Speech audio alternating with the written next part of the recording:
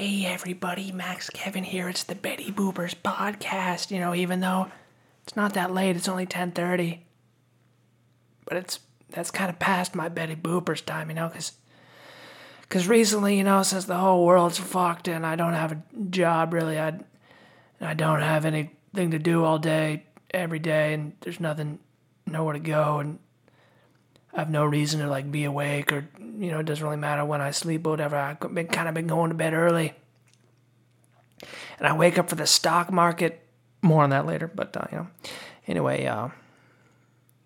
hey guys, when you brush your twofers? You brush your twofers before boopers? Don't forget to floss. You gotta brush and floss. Otherwise, you'll get herpes. That's how it works. Anyway, let's see. Went down to the American Comedy Company tonight. Having another open mic protest, because we're not allowed to have inside shows, I guess. Is this going to be the last one more week of this, or I don't fucking know. Fucking things better open up in August, man. Yeah, anyway, there was only six actual audience members that showed up. And then the first few comics were kind of bombing, so 4 of them left. So there was only 2 people there. And some other people were showing up now and then, but people weren't staying that long. And yeah, it was okay, It was all right. I did my set. It was a good set. I felt good about it. Hard to judge the laughter because there was only 4 people listening, so there wasn't much contagious laughter going on, and but I performed. I felt like I performed the set well, which is really the point, I guess. Whenever there's only a few people, I always feel like I perform much better because there's no pressure to succeed, and I can totally relax and just do this set, But then if there's a big audience, it's oh, what if I fuck up? Everyone's gonna look at me and no one's gonna say I'm an idiot, So I don't know. I think I gotta put myself in that mindset, just pretend. Fucking half of comedy is, just putting yourself in that right mindset before you go up there, just hypnotizing yourself before you go up there. I'm gonna do, I don't know, I've just been really fucking depressed about comedy recently, because the whole goddamn COVID thing. All the comedy clubs are closed, and I don't know, not just that, but I haven't really made any progress, I guess. In the fucking San Diego scene, dude. I'm not climbing the ranks, I mean, I kind of felt like I was just right before COVID hit. I was going to mics 5 times a week. I was getting into it a lot more, and yeah, I don't know. And then goddamn coronavirus just ruined the whole fucking world, Anyway, I don't know, man. It's just fucking, I don't know. It's I don't know. I don't want to do comedy as a hobby, I want to go big or go home. You know what I mean? If I can't be professional, I don't want to do it. So what the fuck's the point, And more, the more I do it as time goes on, I just feel like I'll never... That goal is just so far away and so out of my grasp.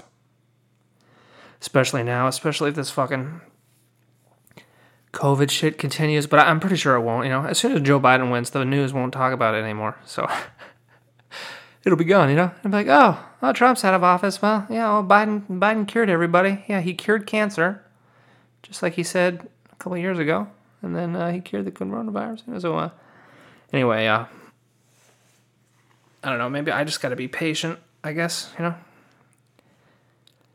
Just gotta be patient, and I just say, I don't know, it's just fucking depressing. Like, thinking about it, like, I don't know, this last week, I've been pretty depressed, and, I don't know, I guess, I don't feel depressed as long as I don't think about the future, or, as long as I don't think about my life or the future, I feel fine. Just those two things. If I just never think about my life or the future, I feel great. So just as long as no thoughts about that come up, And I don't know. I mean, like, I don't really enjoy America. I don't know. Like, I was thinking about Japan too, and it's like, the things I don't like about Japan are the weather, and mostly the weather, and hay fever. I'm allergic to everything over there, and everything's in Japanese too, which is also, it's difficult. You gotta learn how to read and stuff. But besides that, it's like more exciting, more fun, and there's fewer opportunities for English comedy over there in Japan. But like, before I left Japan, I was thinking about going to a different country. I wanted to go to like Spain, but then I realized it was impossible to get a visa, so I was like, all right, fuck that. And I'm thinking now, like, what? The reason I came here is to do comedy. If that's not going to work out, it's like, what am I doing here? What am I? There's no reason for me to be here. It's like I can't make any money teaching English in America, So, I don't know, I've just been thinking about that, like, what, is this the right path? Is this the right life path, Is this my destiny? Is this what God chose for me? Am I the chosen one? Is God going to reveal himself to me on my 40th birthday and be like, you're the chosen one. I chose you to be new Jesus. And I wanted you to just experience a bunch of fucking bullshit before you became new Jesus. Because you can't become new Jesus without hardship. Yeah, if you ever read the Bible, God didn't tell Jesus that he was Jesus until he was like 33 or whatever, It's like, what was he doing? What was Jesus doing those 33 years? He was just hanging out. It's just, farming. Just be like digging ditches. Just be like, oh, another day on the farm. Try to grow some corn, but this goddamn Middle Eastern heat is killing all my crops. Well, I think I'll go fuck a slave. And then like a couple years later, God comes down and is like, you're Jesus, you're me, you're the reincarnation of me. And he's like, what? You didn't see me rape that slave girl, right? That one time? And God was like, no, that's okay. Just don't do it again, all right? I mean, you're going to be severely punished anyway. They're going to whip you and hang you on a cross and stuff. And so, you'll be forgiven, dude. Yeah, that's the moral of the story. No matter what bad things you do, don't worry, God will punish you with crucifixion. So, anyway, yeah. So anyway, that's just what's been going on in my mind recently. What do I want to do with my life, Yeah. Anyway, let's talk about the stock market. Let's talk about the stock market today. So I woke up this morning, checked my phone, look at the stocks. Silver's up 6%. I'm like, holy fuck, dude. Because like, in the precious metals like gold and silver, like if they move 1% a day, that's like a pretty big move. They usually move less than 1% a day. And so if they move like 1 or 2%, that's like a big move. 1 or 2% up or down, that's a big move. And I woke up and it was up 6% today. I was like, holy fuck, dude. This is it. It's finally happening. And then after hours, it went up another 6%. So it ended up the day 12% up. It's up 12% in one day. That's got to be one of the biggest, if not the biggest, increase in silver in one day. I don't know what the record is, but 12% in one day is a lot. That's extremely significant. And did you hear any news? Is the CNN, are they talking about that? Or are they talking about Tesla and Peloton and, I don't know, some other dumb shit, online companies or whatever, Silver just moved up more in one day. Like, it's like a record day for silver. And, so buy your goddamn silver stocks right now. I mean, this is the moment I've been waiting for. I thought it was going to happen 3 months ago. It took too goddamn long. Anyway, so yeah, I'm happy about that. My investments are finally paying off after losing me money for all these goddamn years. Fuck, goddamn.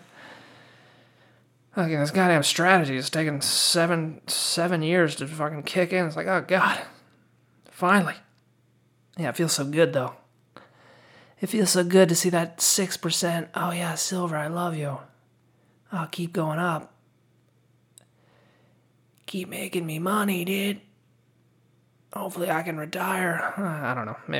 Probably not. I pretty much am retired right now. I don't exactly work, I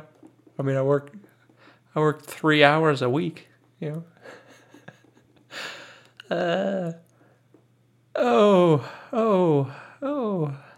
life's funny sometimes, Life's a journey. Life's a journey sometimes, And sometimes on that journey, you'll encounter strange creatures. Like in that movie, The Wizard of Oz, which was also about gold and silver. Because those ruby red slippers, they're actually silver slippers in the book. And that whole book is about them price fixing gold and silver. Yeah, so go watch The Wizard of Oz, you bunch of little cuties, Anyway, thanks for listening, man. We'll see you tomorrow.